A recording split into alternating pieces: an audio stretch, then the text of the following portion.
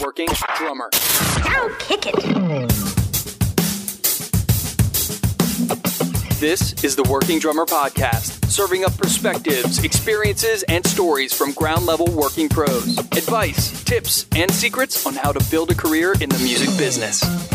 Hey everyone, Zach Albetta here, and thanks for joining us for Working Drummer Podcast. Today I talk with Gintas Janusonis, who has been active in New York as a drummer and producer for over 2 decades. In that time, he's compiled a list of credits that ranges from Branford Marsalis to Wu-Tang Clan, and he is currently focused on Bandit 65, a project with guitar great Kurt Rosenwinkel. As always, you can find us at workingdrummer.net, where you can check out old episodes, learn more about who we are, and purchase our newly minted merch, including t-shirts and stickers. You can also find a link to our Patreon page, or just go to patreon.com/workingdrummer if you care to donate a little money each month to help keep the podcast going. There are some great incentives there for donations at any level, including the aforementioned merch, access to bonus content, a free lesson with one of our past guests, such as Ben Caesar or Carter McLean, or the chance to be interviewed on an episode of Working Drummer. You can donate as little as $1 a month, and every donation at any level is greatly appreciated. So I met Gintas when I was passing through New York last spring, and after just a few minutes chatting with him, I knew I had to get him on the podcast. His experience is really broad. He's so damn smart. He's able to speak intelligently on just about any subject, musical or otherwise. So I'm very happy to bring you this conversation with Gintas Janusonis.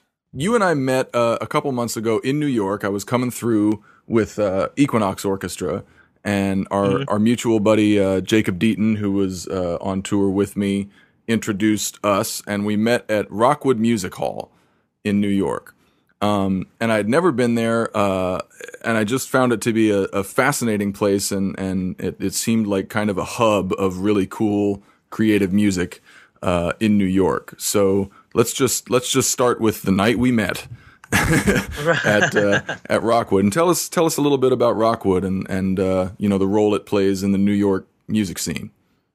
Well, it's become a kind of like one of the central hubs of the live New York music scene, you know, over the last bunch of years because of, you know, multiple reasons of gentrification and everything else in New York. Like a lot of venues have, you know, closed down. But Rockwood has, you know, they set up a great kind of model, and, you know, they bring in just a super wide variety of artists and music. And yeah, they've, you know, been able to expand a couple times, you know, to add more rooms. Right, because now they got like 3 stages, right? Yeah, there's 3 stages running pretty much every night. Mm-hmm. But yeah, it's a real focal point of the New York music scene now, the way everything is washed out. I mean, there's tons of other great venues around the city and in, you know, the boroughs like Brooklyn. There's, you know, all these places where a lot of the same people that gravitate toward Rockwood play, like Sonny's in Red Hook, or Richard Julian's place, Bar Lunatico. Mm-hmm. But yeah, Rockwood is just a really unique situation, and I'm glad it's around considering the current state of the music business, because it's you know, it's really giving a regular platform for a lot of the best local, you know, musicians and artists, and also, you know, touring acts, right, to play and get exposure in New York. So yeah, it's you know, I've been playing there since they were a single room.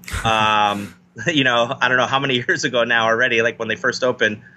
But yeah, I'm really, you know, really grateful that Rockwood is around, and yeah, you know, obviously that's also considering you know, that there are other clubs and venues that specialize more toward other, you know, very specific types of music, whether it be like the jazz clubs in the city, mm-hmm, or like, you know, some of the rock places or places that, you know, cater more specifically to you know, popular music, yeah, rock. But yeah, the one of the things I think that makes Rockwood so special is the quality of the artists and bands that they get in there, but also the variety. Right. That seems something that was kind of cool and unique about it, because if you go to New York and you want to go see some music, you have a pretty good idea of what you're going to see at Smalls.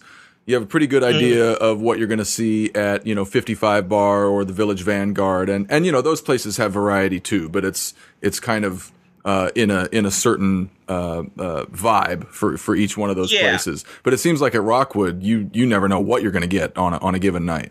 Yeah, it could be anything from like experimental electronic music to just straight up, Americana, singer-songwriter stuff to, even straight up jazz. Right. So that's pretty much the deal with Rockwood. Yeah, and you play there pretty often? Pretty regularly, though not as much in the last year and a half or so, just because I've been so busy with being on the road with Bandit 65, my band with Kurt Rosenwinkel, doing a bunch of production work, being on the road with a couple of other acts. So yeah, not as much as would like to in the past year and a half, but I mean, over the course again of how long Rockwood's been open, I've played there more times than I could count. Yeah. It's just kind of the way my schedule and my workflow has been going. Right. It's not any conscious choice. Right. Yeah.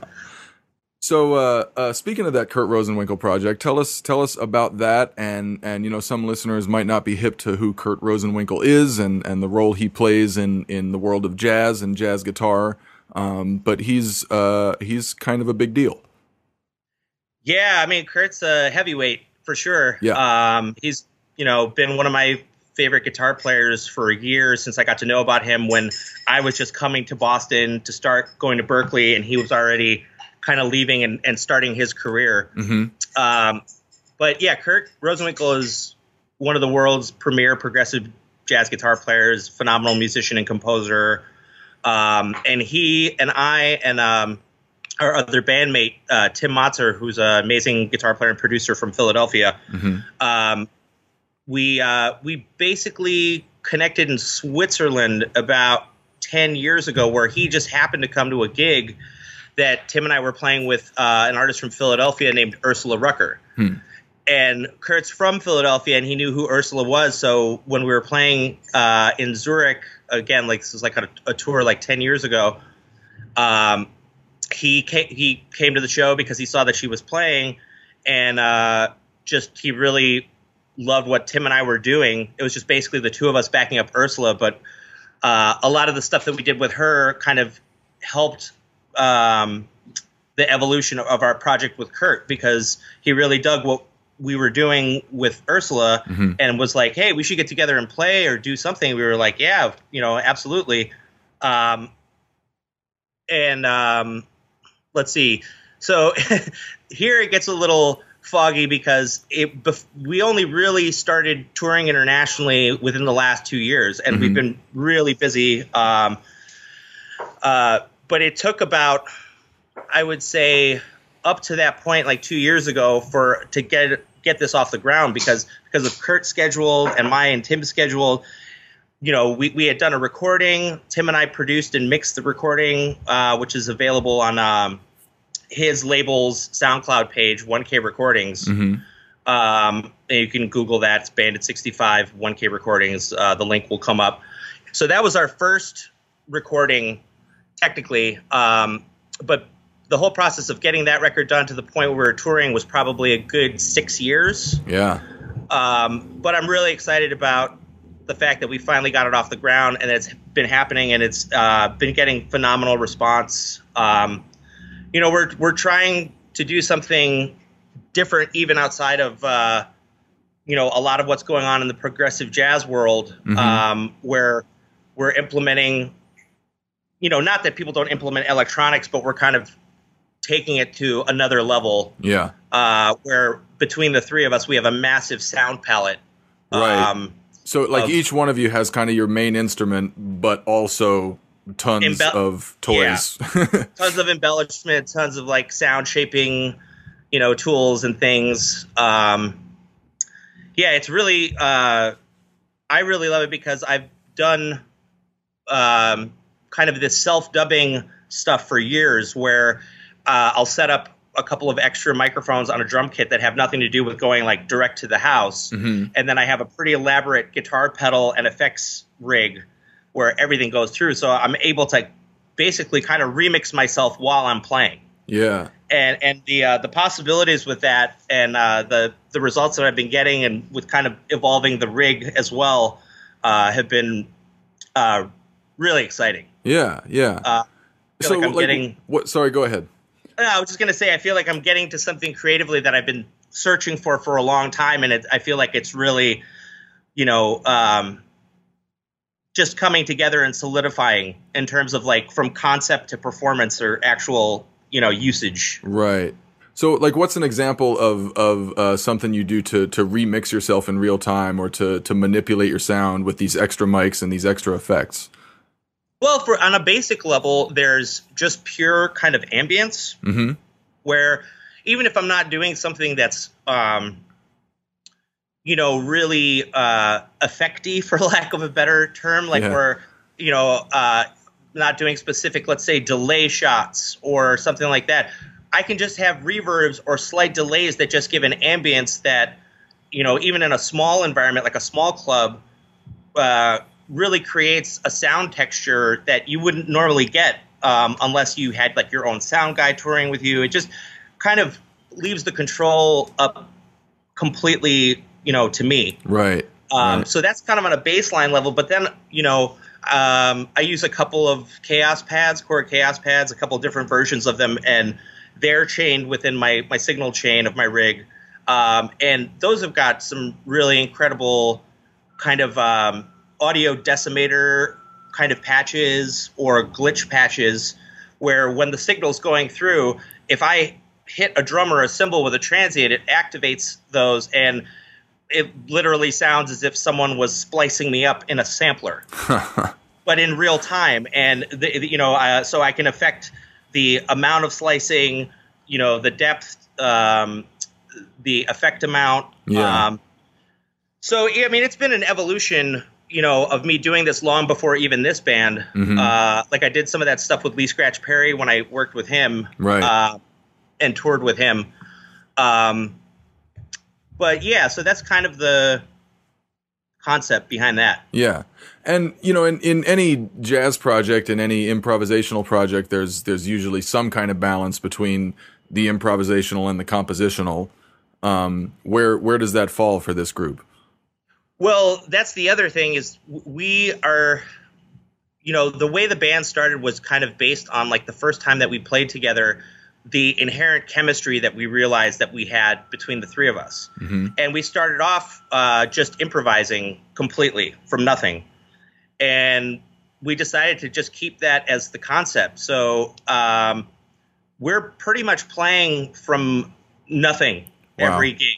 It's fully improvised, but not necessarily in the sense of like really out free music. Like we're really kind of conceiving of it as spontaneous composition. I was going to say, like when people hear free jazz, they usually think like Ornette Coleman and just all or just things that are very out. Right. But there are a lot of groups and a lot of artists that have been doing it for years, not just recently, but a lot of groups that, like you said, kind of spontaneously compose, and even though it's free and they are improvising, they seek to create something cohesive, something coherent, even though it's being created in real time. Yeah, and I think we've been very successful at that. And the more we've played together and the more we've toured, it's just that chemistry and that interaction has just gotten, better and deeper, and to the point where obviously, like in any kind of context where you're improvising from, ostensibly nothing, there's a lot of room where,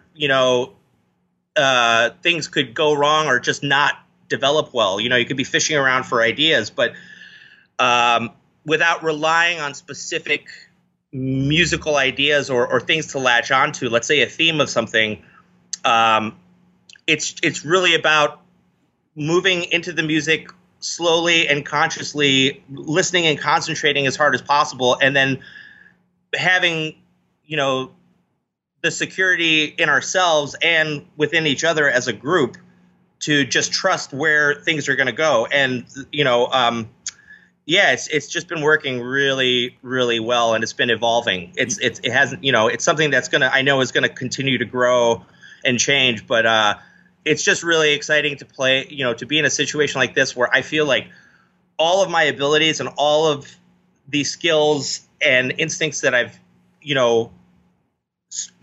strived to develop over the years are getting just absolutely utilized in every single way. So it's just super rewarding. We're making beautiful music that I'm really excited about. And I just hope it lasts for a really long time. Yeah. Keep going with it. I know you've done a lot of work as a producer, and I would imagine that your producer's brain and your producer's ear, is really fired up by this project in terms of the songcraft of it. Even though, like we said, it is spontaneous, it is improvised, but creating something crafted. Right. Yes, and it how can I put this? It's obviously other musicians and groups have dealt with these concepts. I just think our uniqueness is just comes in as a group from all the individual parts and the sum that it creates. Mm-hmm. And you could say that about a lot of great groups throughout music history, and it's really just based on the three of us together and how all of our different influences and experiences have come together. And we're basically a band of producers. Right. Kurt has produced his own records, and I believe he has produced stuff for other artists as well.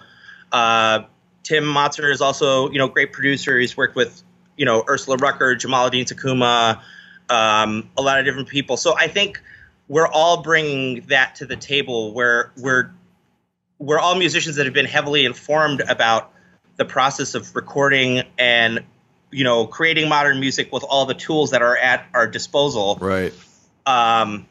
So I think that adds to it. But yeah, I mean, my interest in engineering, production, and writing has definitely influenced me as a improvising musician and a musician in general. Mm-hmm.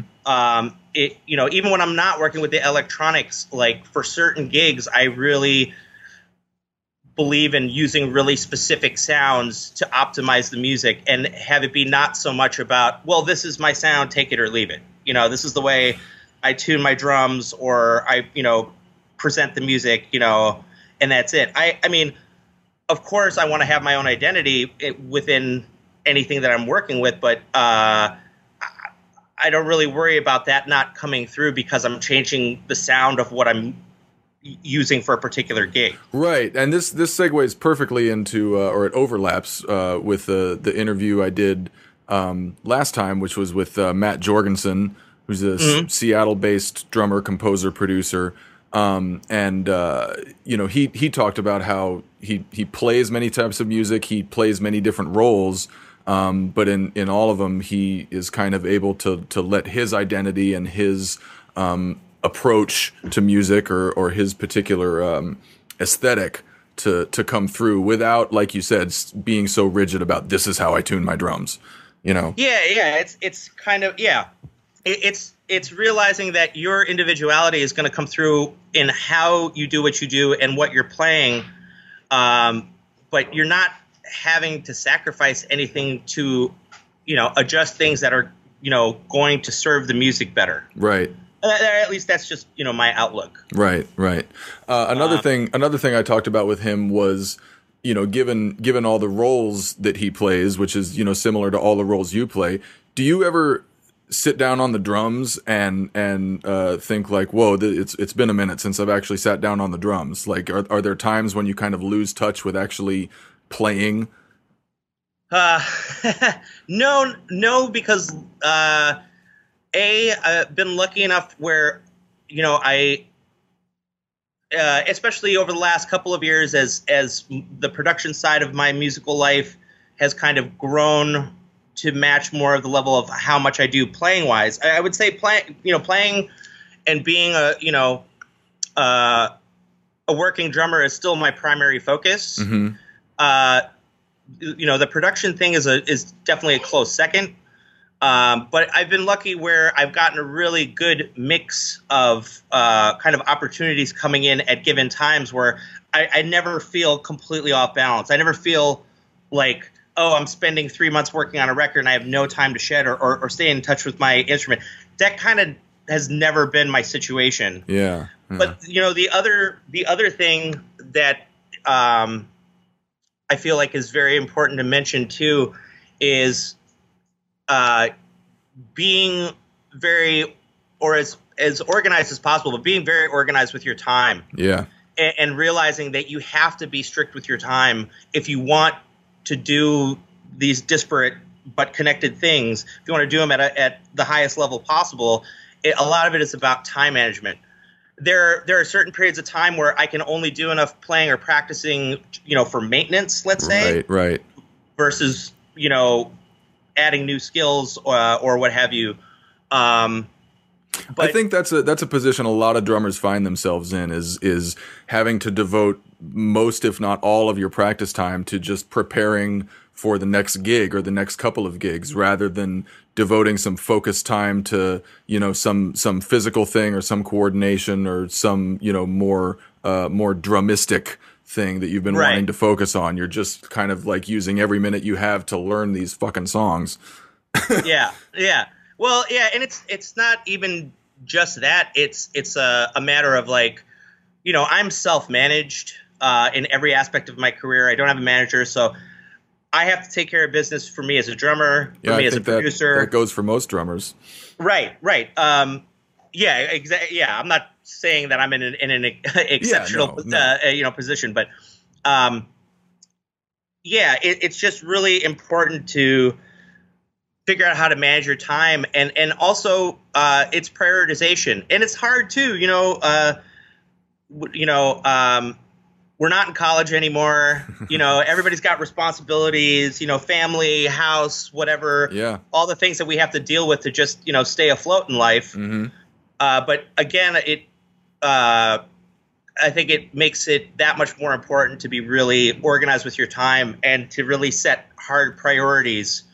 And when I say maintenance in terms of practicing, it's not necessarily just about like taking the time to learn music for a gig or whatever. I'm so used to that process that kind of isn't really the thing. I find that I can make musical progress in terms of playing the drums as long as I'm listening to music mm-hmm. and thinking about what I'm doing, in terms of drumming, production, whatever.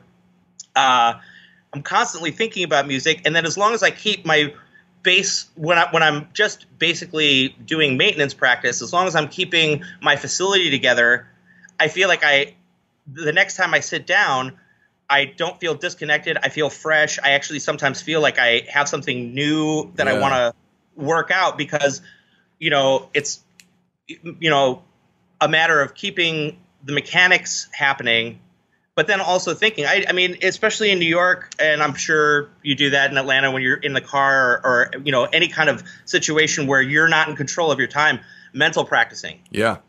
Mental practicing on the subway, on the bus, mm-hmm. When you're sitting around waiting for something, I really try to recognize when those opportunities arise and make use of that time as well. Yeah. That's a lot. But it's hard. It's a lot of listening time for me. Yeah. And it's, it ends up being, I put myself in this situation. No one put a gun in my head to say that I had to get into production or engineering on top of trying to be a drummer. So it's, I realize I've put this upon myself, and now it's a matter of keeping all the plates spinning in the air at the same time. Yeah. So far, I think I've figured out, enough of a system where it works for me, but haven't dropped any plates. Not yet. maybe chip the teacup or something, but that's about it.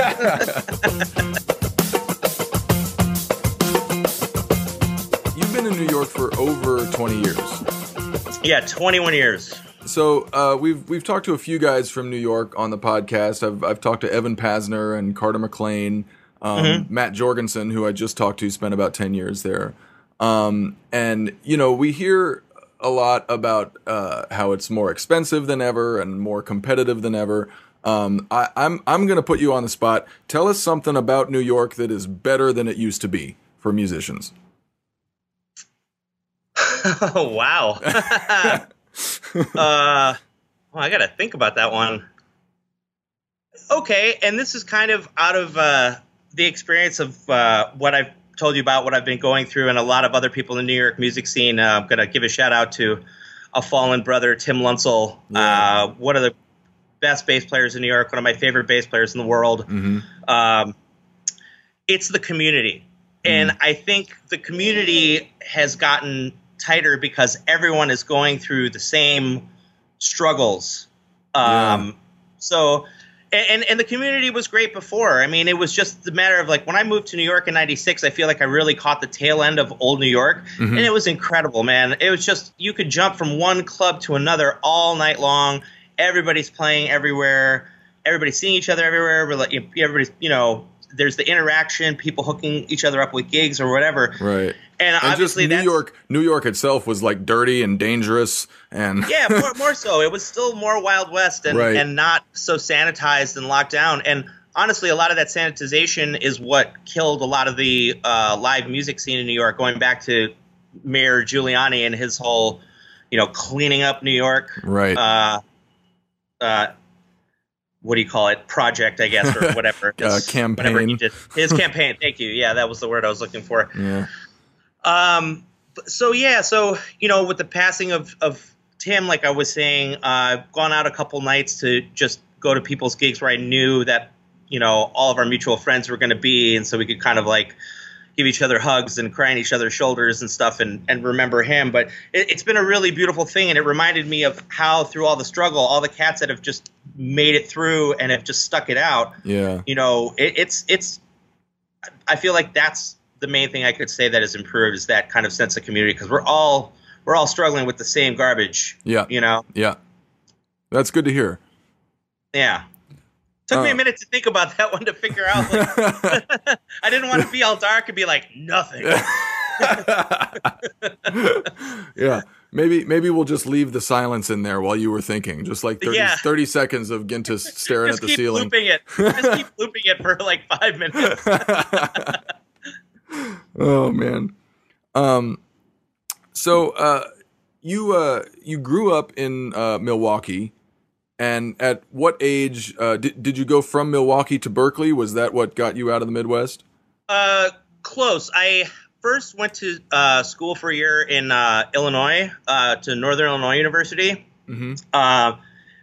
Because for multiple reasons, it was closer to home than going straight out to the East Coast. And they had, they were kind of selling the school's program as sort of like, North Texas State or University of North Texas, whatever it's called now. Right. Where, kind of traditional university music school environment, but with a heavy focus on jazz if you were in that track. Right. But I realized once I got there that they had really oversold what it was. And it was just frustrating. I knew that was not where I needed to be. Yeah. I already knew that I was going to be moving to New York at some point, so I just figured, okay, let me get myself at least closer to being out there. And Berkeley had always been of interest to me. I guess probably if it were totally up to me, like I would have probably gone straight to Berkeley right out of high school. But family considerations, money. Right. So then after that first year, and realizing that I had to, get out of there, I auditioned at North Texas State and got in there, got into Berkeley, and just kind of had to make a choice of, where I wanted to go. And I think I just, nothing against Texas, but it just it felt like a weird lateral move. Instead of getting closer to where I really knew that I wanted to be, It was like, okay, I'm going to go to this other random place and then get whatever experiences I can out of there, and then go to New York. Yeah. So it just seemed Berkeley was like a better move, and it was a great experience in terms of my time being in Boston. Berkeley itself as a school is kind of weird in terms of bureaucracy, and everyone's experiences differ there. But it was a great experience. I got to study with some amazing teachers in Berklee and outside of Berklee in Boston. Mm-hmm. Studied with Gary Chafee for about a year and a half, which kicked my ass then, and still is stuff that I deal with. I'm sure he stripped you down to the studs, didn't he? Yeah. And I did it to myself twice with him, and then also I studied with Alan Dawson for a couple of years before he passed away. And totally different approaches, but just got endless amounts of things out of studying with both of them.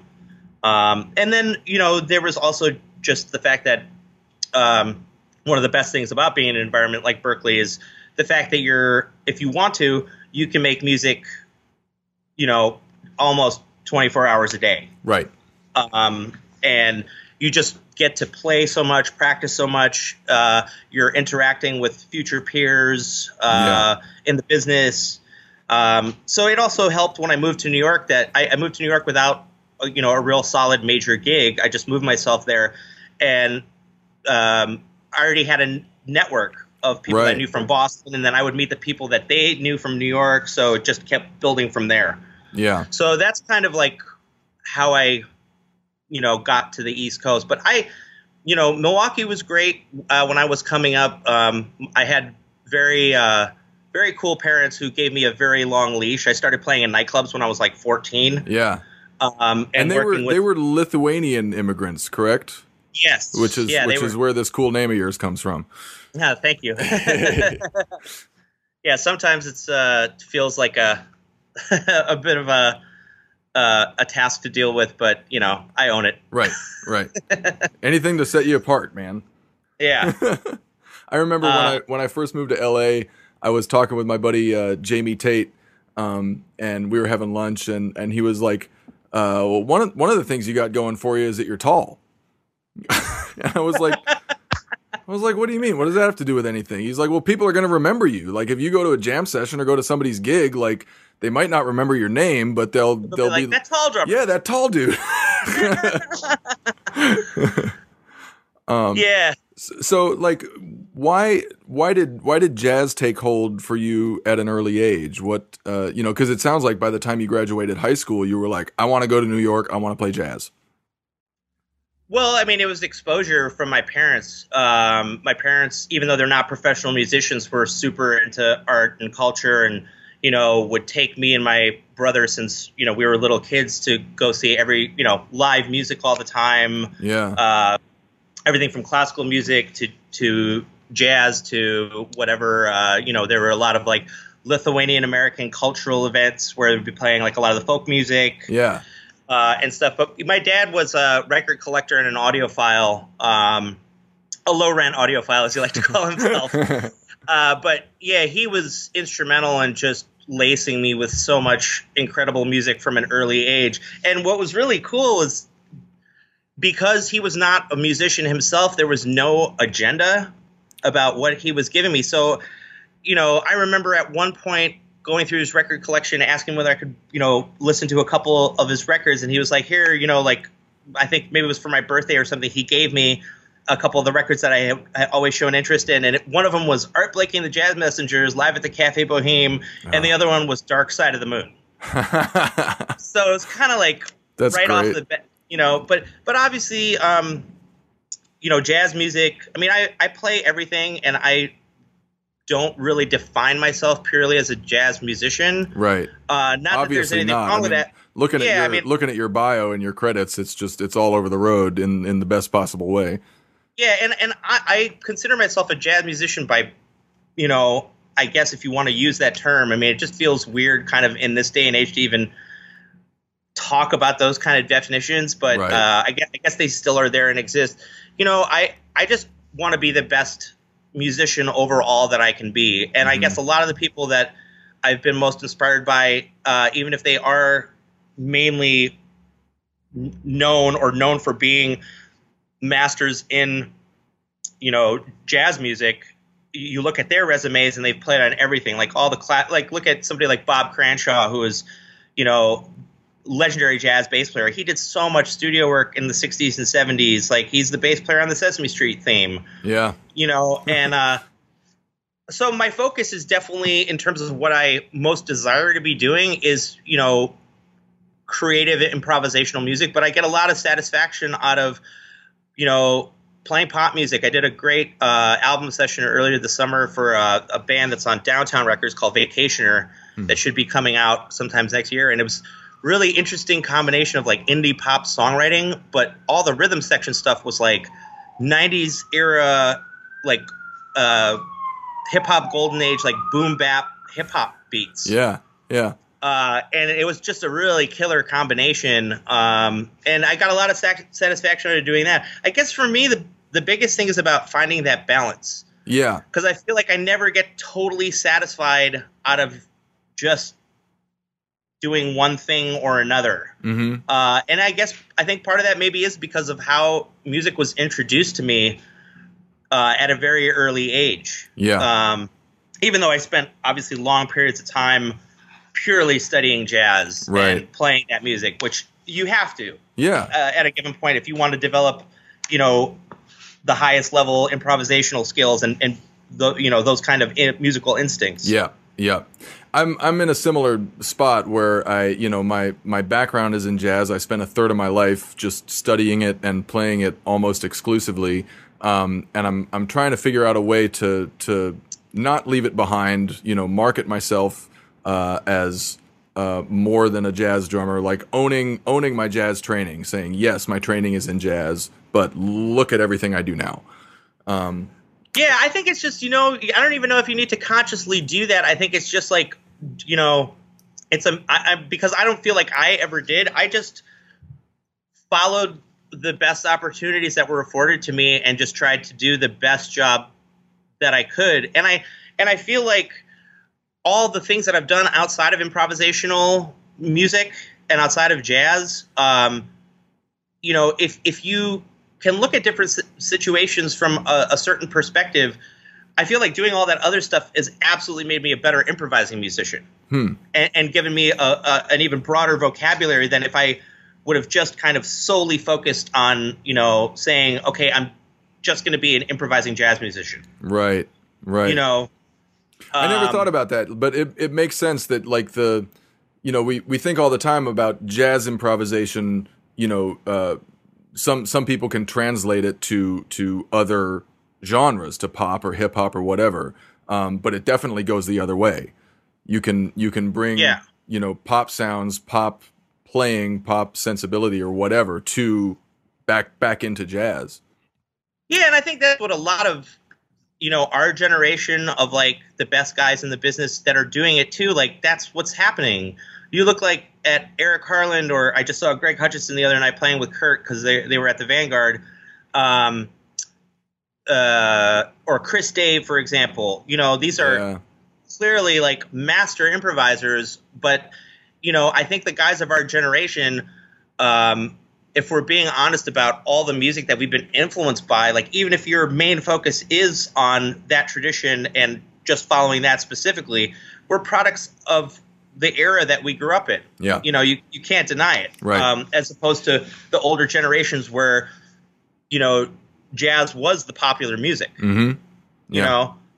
And it's not even necessarily like a direct thing like, oh, I'm going to throw this thing that I did on this gig. It's just those influences just end up coming out. Right. Kind of, you know, it's kind of an organic thing where, you know, if you just leave yourself open to everything that you have inside of you without consideration of thinking like, you know, like, oh, is this within, you know, the right context? Right. You know, if you trust your musical instincts, like, and something comes into your ear at that given time, I think that's like the most honest thing that you could play. Mm-hmm. Yeah. You know, and regardless of where that thing might have come from. Yeah. You know, it's like you were saying earlier, if you leave yourself open, then you are going to come out in what you're playing, no matter how your drums are tuned, no matter what band you're playing exactly. with. Yeah. Yeah. Exactly. And also, you know, that there's the argument too with, I mean, okay, again, you know, you were asking me before about the balance between, you know, playing and doing production work or doing the other things that I do in my musical life. Then there's the issue of, obviously if you're not playing jazz or improvised music all the time, and you're doing something totally different, unless you're consciously making effort to touch back into those skills and to that touch, because obviously one of the biggest things with playing in different styles of music is the touch and the and the way that you're playing the instrument. Mm-hmm. So then there becomes the issue too of knowing how to shift gears mentally and physically even, so that that okay, I'm playing in this context. I have to make a little mental and thereby physical adjustment, right? To how I'm physically playing, a kind of music. Yeah. But that's just the adjustment for dynamics, for sound, whatever. Again, everything else is just your musical content.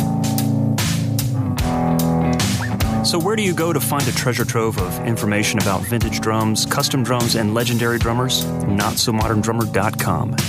Since 1988, Not So Modern Drummer is an institution dedicated to researching and documenting the history of modern drums, the art of drum building, and the legendary drummers who play them. The writers and contributors are some of the top vintage and custom drum experts from around the world. Not So Modern Drummer serves as an online gathering place and marketplace for the worldwide community of drummers who buy and sell, collect, preserve, and play these instruments. It also hosts drum-related events that are attended by drummers from all over the world. This website is easy and fun to explore, and the monthly digital magazine subscription is free. So check out NotSoModernDrummer.com.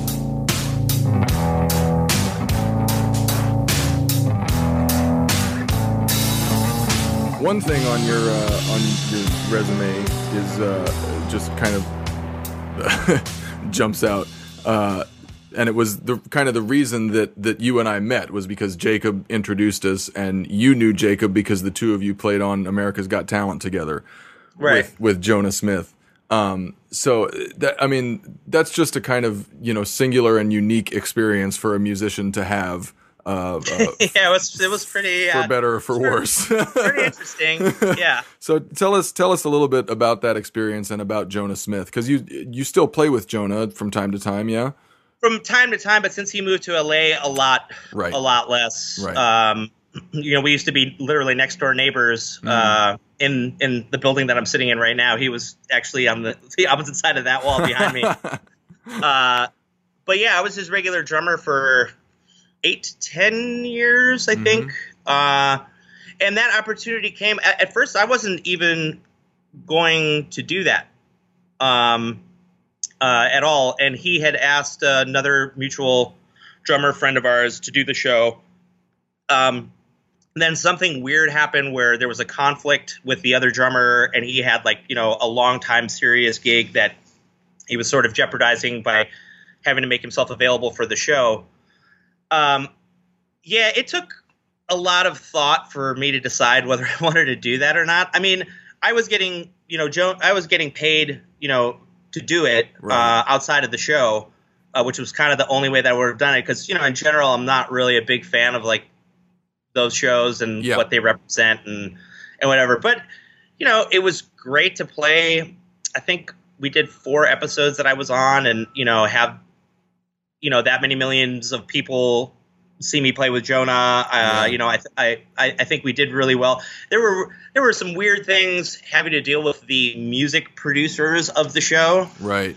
Where they were just trying to corral us into doing weird things that were just didn't make sense and whatever. But I'm glad I did it for the experience of having gone through it. But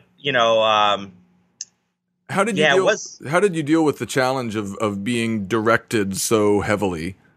Because I think aside from reality shows or whatever, every drummer and every musician finds themselves in a situation where they're being directed and micromanaged more than they would like. And I think a show like that is an extreme example. So how did you deal with that? Well, I mean, I just tried to, and we all tried to just do what we thought would be best, for representing, Jonah doing his thing on the show. Mm-hmm. There were just, I guess some of the micromanaging stuff, it's I don't have a problem with taking direction, especially in any situation where, I'm there to serve the music. It's not my show unless it is my band, and then that's a whole different context. Right. But in any situation like that, I want to help make the music be the best that it can be and do whatever I have to.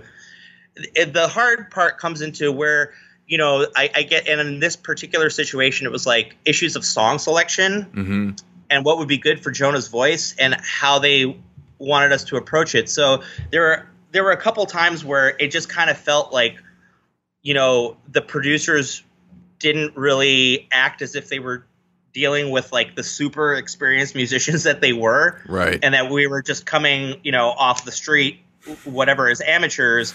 And we're like, listen, we're not trying to cause friction, but what you're telling us to do is we're pretty confident it's not a good idea. Right. And I mean, a lot of what they deal with is people off the street and complete amateurs. Exactly. That's kind of what those shows are designed around. But they happen to be faced with, actual professionals.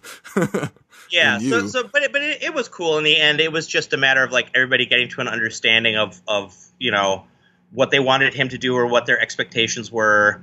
I'm happy he did as well as he did on the show, because I think I hope it did. I think it gave him a lot of extra exposure that he wouldn't have had. Yeah, you guys made it to the semifinals, right? Yeah, I think so. Yeah. But it was cool to do do a couple of big shows too. Again at Radio City, which I've played at multiple times before with other artists that I've worked with in my career. But it's it's amazing room, and they went to town on all the lighting and production. Oh, I'm stuff. sure. Yeah. Yeah. The whole laser array, I think, on our last performance, where when we were doing the sound check, they were like telling us to look in a certain direction so we didn't burn our retinas out. Yeah, man, we all find ourselves on shows or concerts or whatever that have a particularly pronounced showbiz aspect to them.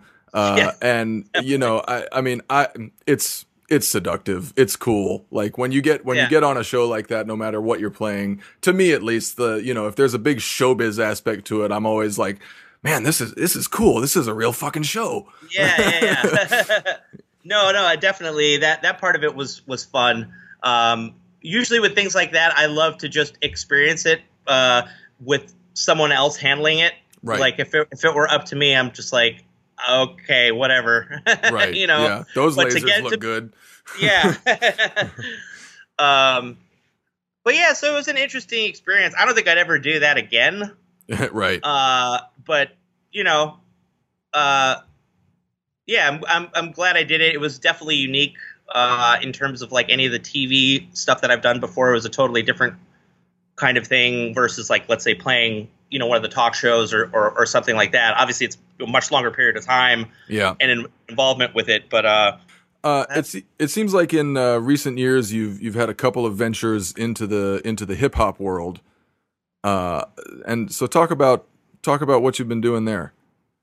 Well, yeah, it's more than a couple of years, because I mean, about the same time that I was coming up listening to jazz as a teenager, and whatever else, that was like during what's considered now the golden age of hip hop. Right. And me and so many of my other friends were all so influenced. And this is going back to friends and fellow musicians back in Milwaukee before I ever left.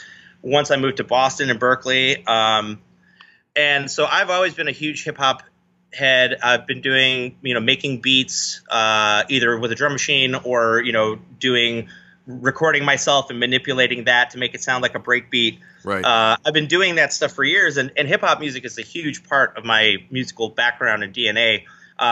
Just over the last, I would say, almost 10 years, I was lucky enough with me and the band, the Revelations that I was a part of, we're also a production team. We got connected with RZA. Mm-hmm. And it started off doing first record, which was it wasn't a full Wu-Tang Clan album. It was Wu-Tang Presents Chamber Music.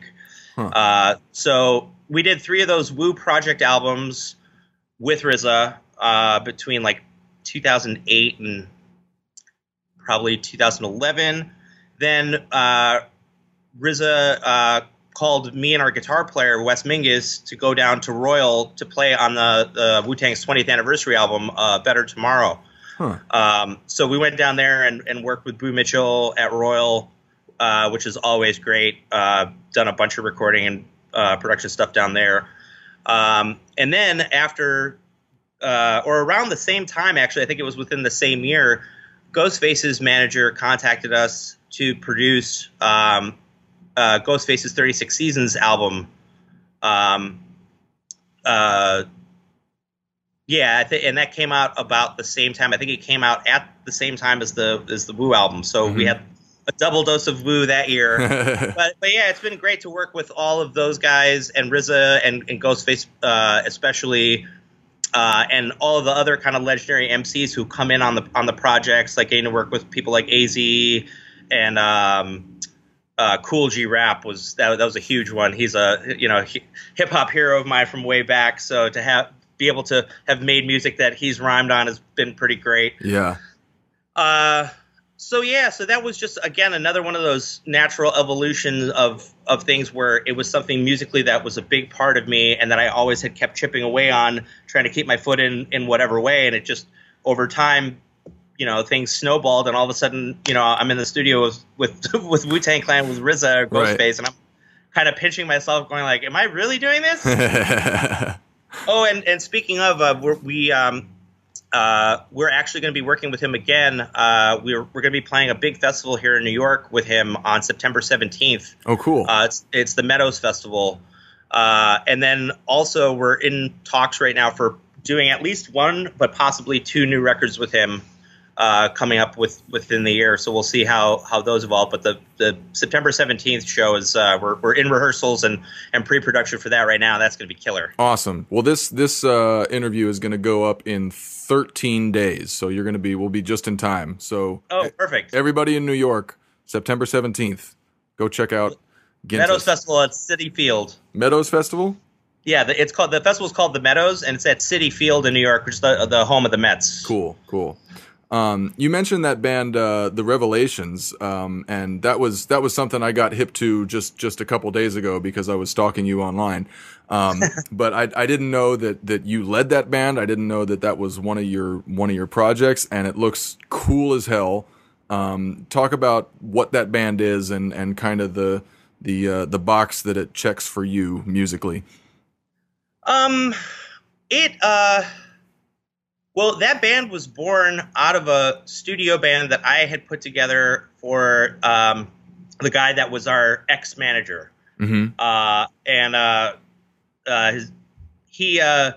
He was instrumental in hooking us up with, a lot of the good opportunities that we had. And he was the one responsible for hooking us up with RZA. And also, he would regularly bring in production and tracking work from other artists that he was dealing with, because aside from managing us, he was also label A&R. But our whole thing with that is, again, tying into the hip-hop music influence, is that, when I started getting into hip-hop during the Golden Age, during that period of time, and this is including people like RZA or Pete Rock or DJ Premier, they were sampling old soul records, right?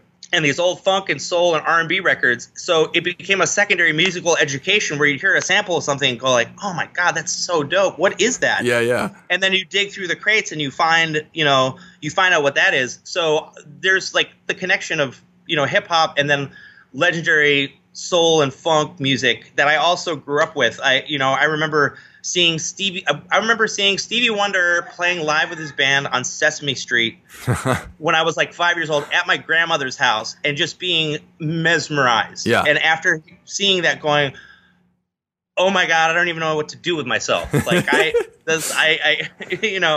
Yeah. And then playing along to like Earth, Wind and Fire records that I got from my local library when I was growing up. Like, I think I've been playing Can't Hide Love since I was 7 years old. So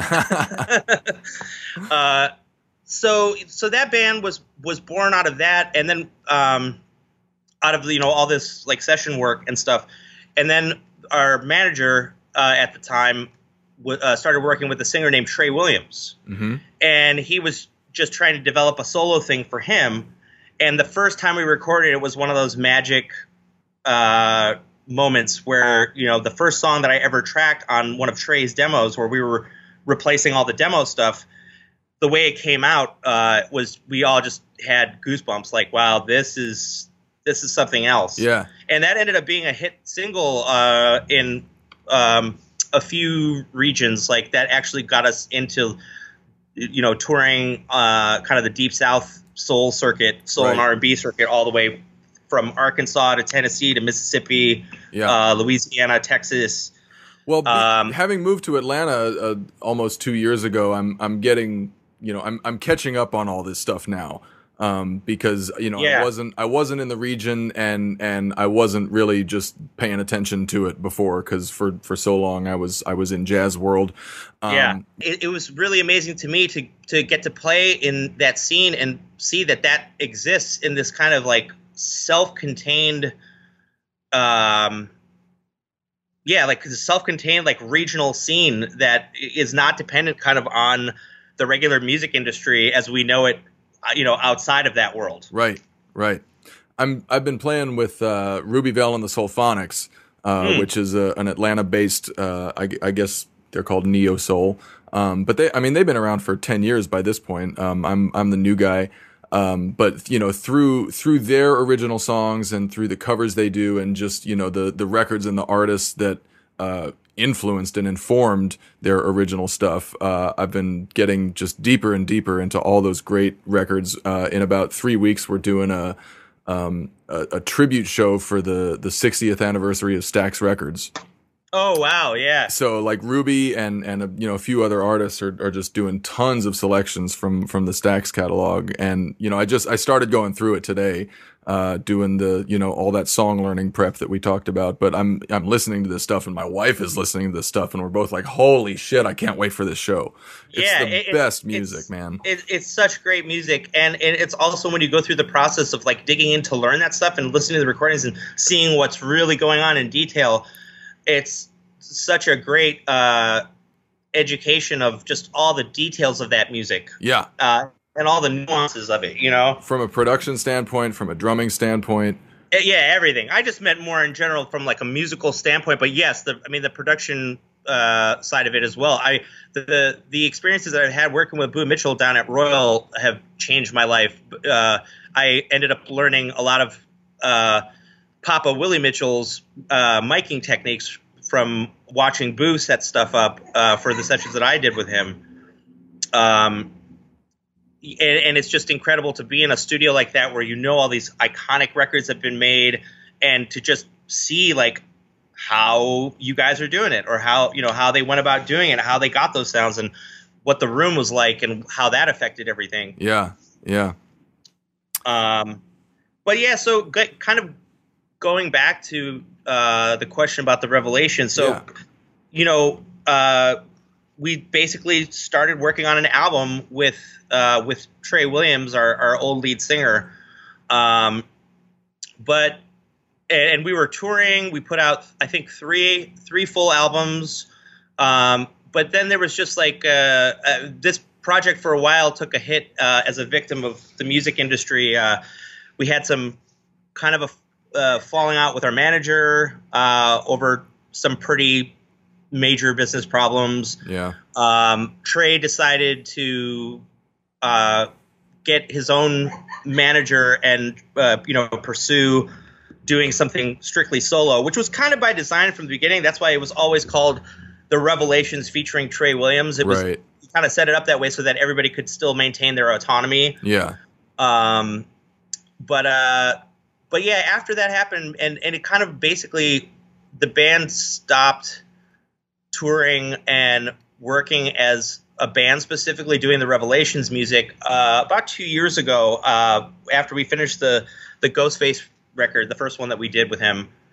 And then it kind of became a thing where we just decided that we would just maintain the entity as a band and keep the name, but basically just instead of trying to maintain it on the road and deal with all those things to try to keep a band going, we would just basically leave it as a production team. Mm-hmm. And we have been getting offers for some stuff internationally for concerts or whatever. But the problem is that,